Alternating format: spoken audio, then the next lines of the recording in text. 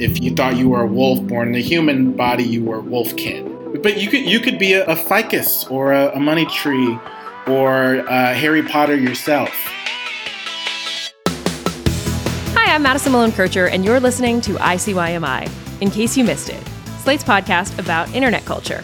And you probably didn't miss it, but Rachel is obviously not here with me today, which means there's only one thing for me to talk about, and that thing is Tumblr. It only seems fair that the number of times Rachel has talked about musicals while I've been away means that, yes, I am talking about her favorite thing in her absence.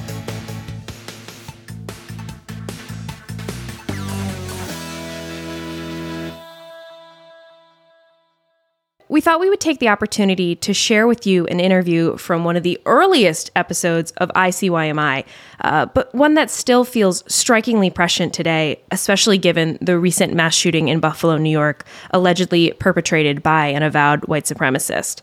I'm talking about a conversation that we had with Dion Barry in April of last year.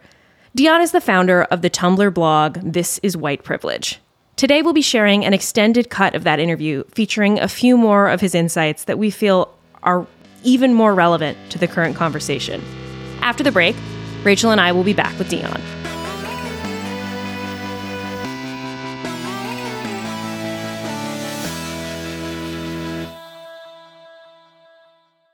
This episode is brought to you by Shopify. Forget the frustration of picking commerce platforms when you switch your business to Shopify, the global commerce platform that supercharges your selling wherever you sell. With Shopify, you'll harness the same intuitive features, trusted apps, and powerful analytics used by the world's leading brands. Sign up today for your $1 per month trial period at shopify.com/tech, all lowercase. That's shopify.com/tech. Tired of not being able to get a hold of anyone when you have questions about your credit card? With 24/7 US-based live customer service from Discover, everyone has the option to talk to a real person anytime, day or night. Yes, you heard that right. You can talk to a human on the Discover customer service team anytime. So the next time you have a question about your credit card, call 1-800-DISCOVER to get the service you deserve. Limitations apply. See terms at discover.com/creditcard. All right, we are back with our interview with Dion Barry, who, as I mentioned, is the creator of the Tumblr blog, This Is White Privilege. This is a conversation Rachel and I both had with Dion in April of last year. So here's Rachel kicking things off. First, thank you for joining us in this Truly wondrous time. So I guess my first question is, when did you first join Tumblr? Okay, so I first joined Tumblr in the year of our Lord 2010. God. I was in my college dorm room with my roommate, Michael Schramm. We were doing homework and he just turned to me and he was like, you know what? We should get Tumblrs. And I was like, why? And he's like, because I think it's really good for musicians and it's really like artsy and stuff like that. So we should get Tumblrs. And I was like, okay. So I signed up for my Tumblr in 2010 and that's kind of how it started. You also said in your email that Tumblr discourse was wild. So can you tell me about your experience on Tumblr, which is kind of a lot to sum up, but we love impossible questions. Yeah, so I guess it really starts with, when I signed up in 2010, I was just starting to get into socialism as a concept. So that was just what I was putting on my Tumblr. And then that's kind of where the followers started to come in. I will say at the beginning, it was fragmented, right? There was a socialist Tumblr. There was a feminist Tumblr. There was a Black people Tumblr with all these different little political sub-pockets that were going on that eventually converged into one big thing that turned into what we would all call Tumblr discourse. So we should probably talk about your moderator era, yeah? I remember that there was a VMAs. It may have been the VMAs in 2013. And that was the first time I saw a real convergence of the multiple different Tumblr discourse sections. I remember that night was Tyler, the Creator, winning a VMA. And that caused a big argument. And that's the very first big political argument I ever remember on Tumblr. Because the discussion was, Tyler, the Creator, is homophobic. Oh, he's also misogynist. But he's pro-Black. But but you can't judge Black people for what they create to get out of poverty. So it was like a big thing that was going on, and that's when I first started to use that term white privilege, or when I first heard the term white privilege. And that's kind of what prompted me to start This Is White Privilege, which was the Tumblr blog that I moderated. So I guess in your own words, can you kind of describe what you think This Is White Privilege did and what kind of gap you see it filling in the discourse? In the discourse, I'll say that the legacy that it had was that there was a big offshoot of other This Is Blank Privilege blogs. Mm-hmm. I think the gap that it filled was it took a very complex topic, which was privilege, and it simplified it into these small bite-sized chunks that were easier to understand. And the kind of basis of the blog was, if you're someone who doesn't believe in privilege and you say, show me an example. Well, here is a million bajillion examples of how white privilege works and how it functions. Dion, for maybe some of our listeners who weren't online in the era that was Tumblr, could you describe like a quintessential This Is White Privilege post, or your platonic ideal of a This Is White Privilege post? Oh, yeah. The post would be a really simple text post. It would just say something like, white privilege is textbooks being written by people who speak the same dialect that you speak. Another example would be like, white privilege is every hiring manager that you meet looks like you. Little things like that. It was really almost a list of microaggressions, if you will. I tried to avoid doing big, long essays or anything like that. Just stuck with just like small, everyday examples of how white privilege impacts the lives of people of color. What was your inbox like? My inbox was very fraught. There were a lot of people who were very angry about the blog. You know, it's Tumblr in 2013. There are rape threats and death threats, and there's racial slurs. All of that stuff was being kind of hurled at me on a pretty consistent basis. And then there was just legions coming into the inbox who wanted to submit stuff when the blog first started to take off. And I haven't looked at it in years, so I can't remember how many followers it ended up in, but it was tens of thousands of followers to this blog who would submit examples of white privilege. So, looking back, I probably wouldn't put myself in that position again to, on one level, have people hurling racial slurs at me, and then on the other level, have people listing out all of the ways in which society finds me unequal. Probably not the best mentally healthy thing to expose yourself to. But, when you're 23 and you're kind of drunk on the attention, it feels a lot different. You said earlier, you kind of referred to this time as the discourse era. And I'm curious as to how you see This Is White Privilege and its function fitting into the discourse era. So I think that there's two levels of what the discourse looked like, right? Mm-hmm. There was at the beginning when we were all just talking about feminism and racism and homophobia and misogyny and stuff like that. Then there became, once it was a simple way to explain it, and anytime you make something simpler, it has the ability to make it worse, right? It has the ability to make it not as effective. Privilege is a huge, huge, huge conversation, and I was trying to simplify it. So therefore, you had people break off into blogs like This Is Pretty Privilege, or This Is Clean Privilege was one that popped up, where people were saying that there was a oppressive structure against people who didn't shower or didn't smell good.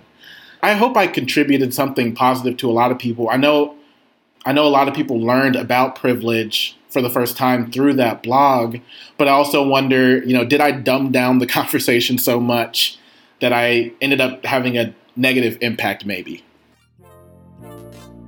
We're both obviously really enjoying this conversation with Dion, and don't worry, he's not going anywhere, but we do need to take just a quick break. We'll be right back.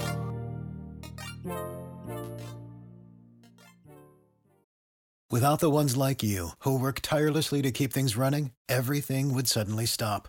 Hospitals, factories, schools, and power plants, they all depend on you. No matter the weather, emergency, or time of day, you're the ones who get it done. At Grainger, we're here for you with professional-grade industrial supplies. Count on real-time product availability and fast delivery. Call, clickgrainger.com, or just stop by. Grainger, for the ones who get it done. Where to Be a Woman is the podcast celebrating the best of women's well-being. I'm Sophia Smith-Gaylor. And I'm Sachi Cole. And we're on a quest to find out where in the world women are living their best lives. We're hearing from some incredible women about what their countries are getting right. And picking the best bits for our female fantasy land. Because you can't build it if you can't imagine it first. Where to Be a Woman from the BBC World Service. Listen now wherever you get your BBC podcasts. Hey, ICYMI guys. If you love our podcast, then consider subscribing to Slate Plus. Number 1, it means you will get no ads on any Slate podcast. Number 2, it means you'll be supporting not only our show, but every Slate show. And number 3, I've lost count, I think we're at 3, you'll get bonus segments and extra episodes of shows like Slow Burn, Amicus, Political Gabfest, Culture Gabfest, Mom and Dad Are Fighting, the list goes on, lots of good stuff. You'll also get unlimited reading on the Slate website, which means access to every article and every juicy advice column without ever hitting the paywall. Just visit slate.com/ICYMI Plus to sign up. That's slate.com/ICYMI Plus. All right, we are back with Dion Barry, the founder of the Tumblr blog, the infamous Tumblr blog, This is White Privilege.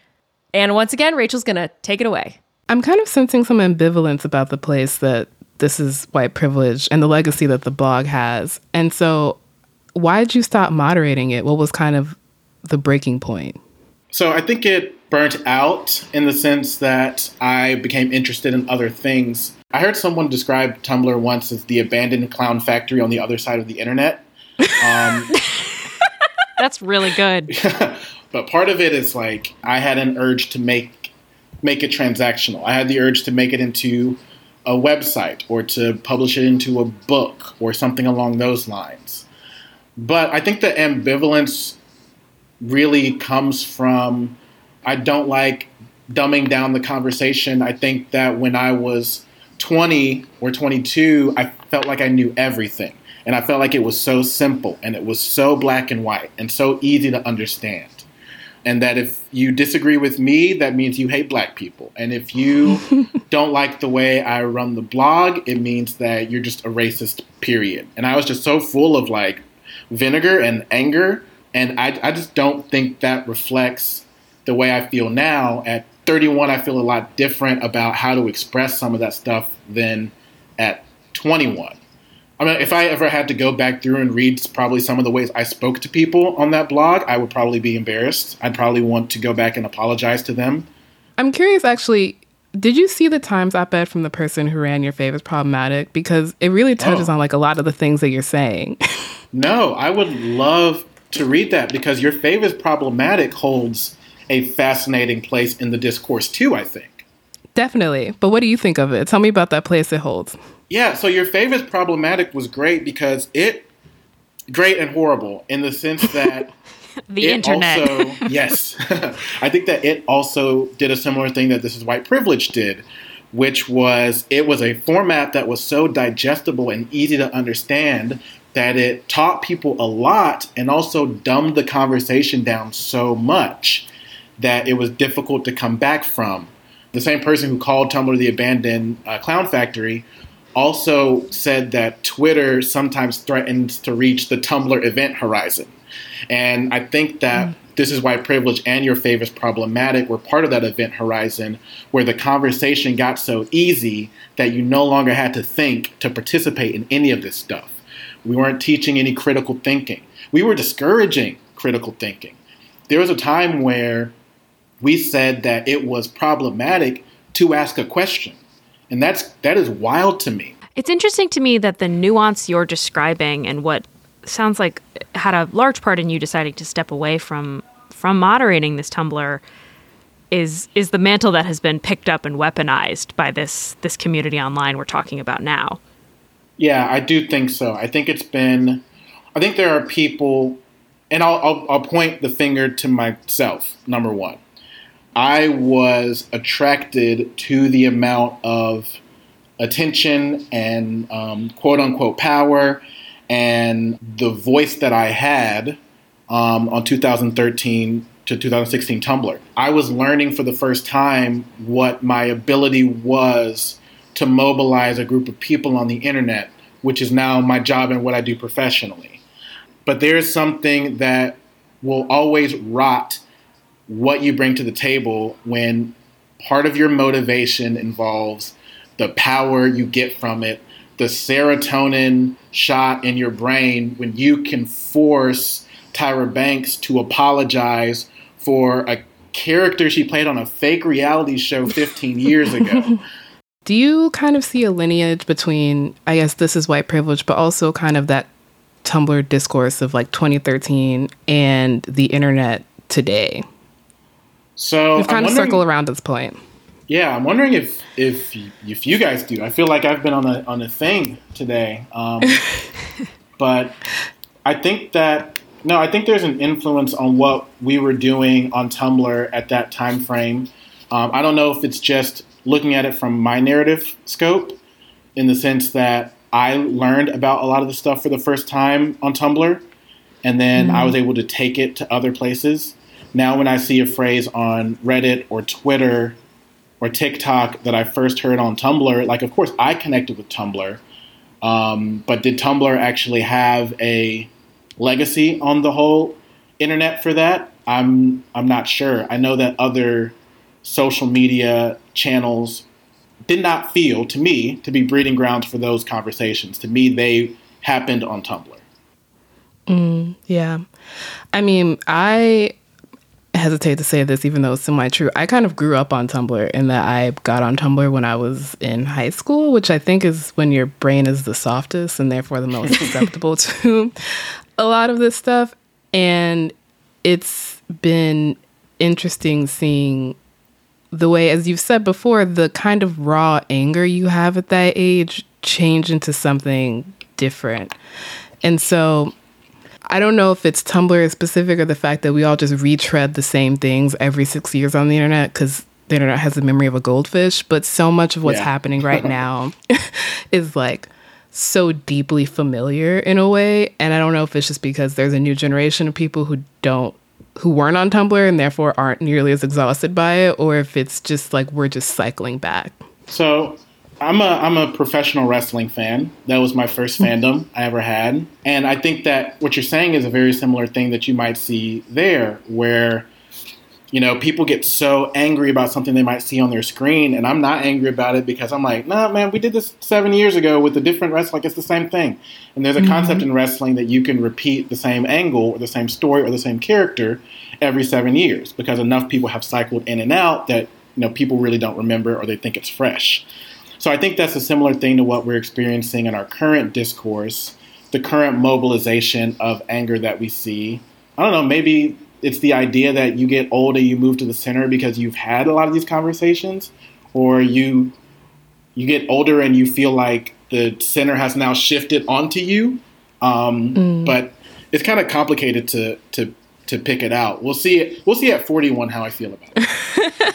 We'll check back in 10 years. If you could go back to 2010 or the day that you decided to start This Is White Privilege, knowing everything you know now, would you still do it?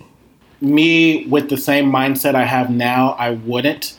I don't want the smoke. I don't want those problems. The earlier part of my career was really trying to be a provocateur. But I think that people learned good things from those blogs. I don't think everything that we learned was bad. I just don't personally look back on that as something I'm proud of necessarily. It helped me understand how to build an online community, but I'm not necessarily proud of the way that it made me behave. I think our last question is, how do you think This Is White Privilege would be received if you started it tomorrow? I think that it would work extremely well on TikTok. TikTok works in small, digestible bits. It's an audience of people who are primed to relearn a lot of this language and primed to redefine a lot of it. You know, if I got on the app right now and just started reading them off one by one in each video, I think many of the videos would start to blow up. Because social apps have determined that the more you can get somebody to comment and argue on your post, the more they will show it to more people. So I think it would be received well today if it was the exact same format. I think it would be received well on Twitter. It works on Instagram. And I don't know that that's necessarily a good thing. I don't think it's a good thing that the same exact conversation in the same exact format that we had 8 years ago would basically still function the same way today. It's an exhausting thing to kind of go back and forth. When Trayvon Martin, his murderer, George Zimmerman, was found not guilty, that was a shift for me in my mindset, almost like a throw in the towel moment. Well, if we can't win this one, what can we win? If you can walk out on the street and murder a black teenager for no reason, then, what are we in this for? And for a long time, that formulated as anger. And eventually it just kind of hardens into this focus on what can we actually do? How can I actually stop a black kid from being shot in the street? And my response to that is never yelling at some random person on Twitter with 100 followers who used the N-word because he heard it in a rap song. That's just not what I have the energy for anymore. I don't see the validity in mobilizing the entire social media army against relatively small stuff like that, if that makes any sense. Not that I think white people using the N-word is small. Please, no one quote me on that. Not what I'm saying, but still. I know I said that's my last question. My actual last question, which is more of a fun question, depending on what you answer, is what is the absolute wildest take you remember seeing on Tumblr? That the Other Kin group that was there. I don't know if you remember Other Kin. I do. But in case hypothetically someone on this call does not, could you describe it? And Other Kin was a person who believed that they were a non-human of some kind. The comparison that they would use would be, transgender people. You might say, oh, it's a man born in a woman's body or something like that. That's older language people used to use. That's kind of the language that Other Kin would use for an animal or a cartoon character. Or a plant, yeah, or something like that. So if you thought you were a wolf born in a human body, you were wolfkin. Oh, so it's like species dysphoria. Similar, but you could be a ficus or a money tree or Harry Potter yourself. Wildest discourse I ever saw was that it was wildly inoffensive to be somebody else's kin if they had claimed it first. So if I was Batman kin, right, that means I am the only one who's allowed to be Batman. And if I encounter someone who also claims to be Batman kin, we have to figure out who posted it first on Tumblr. And it's extremely problematic for that person to claim to be a kin of a thing that is my kin. Unless we're shared spirit kins, then we're one spirit in two different bodies. So that was probably my favorite one. That's probably one where I looked at and I was like, I don't know if this website's for me anymore. I had fully blocked out Other Kin from my brain, and now I need to go crawl in a hole somewhere because that was a wild time to be alive. This was really great. I'm so glad that we did this. Thank you so much. Yeah, thank you. You're welcome. Thank you for having me on.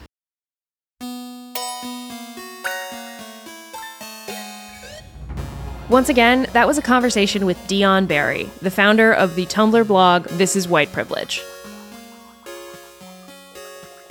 All right, that's the show. We'll be back in your feed on Saturday, so please subscribe. It is the best way to make sure that you never miss an episode. Leave us a rating and review in Apple Podcasts or Spotify, and tell your friends about us. Seriously, please, tell your friends about us. We really appreciate it. You can follow us on Twitter. We are at ICYMI_pod, or you can always email us, ICYMI@slate.com.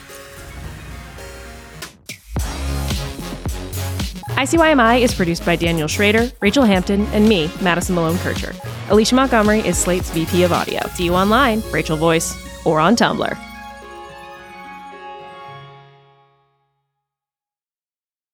Do you ever feel like there's nothing new in the news? You know there are urgent things happening in the world around you, but all you hear is noise. That's why we made What Next? Our goal is to tell you the stories you haven't heard before. Or maybe a different side to the story you thought you already knew all about. I'm Mary Harris, the host of What Next? And I love my job because it helps me cut through the noise of the news. And then I get to bring it to you. Together, we can figure out what next.